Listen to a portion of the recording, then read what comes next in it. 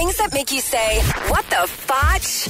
On Power 96.5. Tinder use has exploded in the Olympic Village. Athletes' matches have jumped up 129% since the weekend. Oh, a lot of athletes are bored, and it's no surprise that they're turning their phones on to spice things up a little bit in Rio. So there's only so many times they can play video games or wait in line for free McDonald's. How about they focus on winning the Olympics, They are. and They're- not be on Tinder swiping? Here's the thing. It's not like they can go out and party.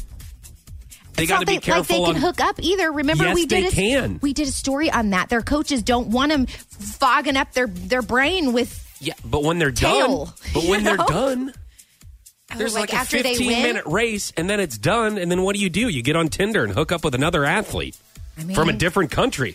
We also talked about, last week or the week before, that there's been 450,000 condoms distributed to Olympic athletes.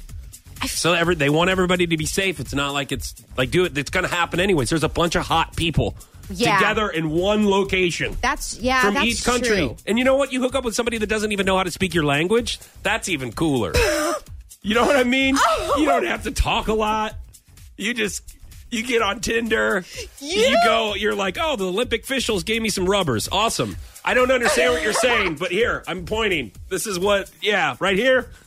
Stop Let's it. play charades. We're going to play a game called charades. All right. This is the new Olympic game.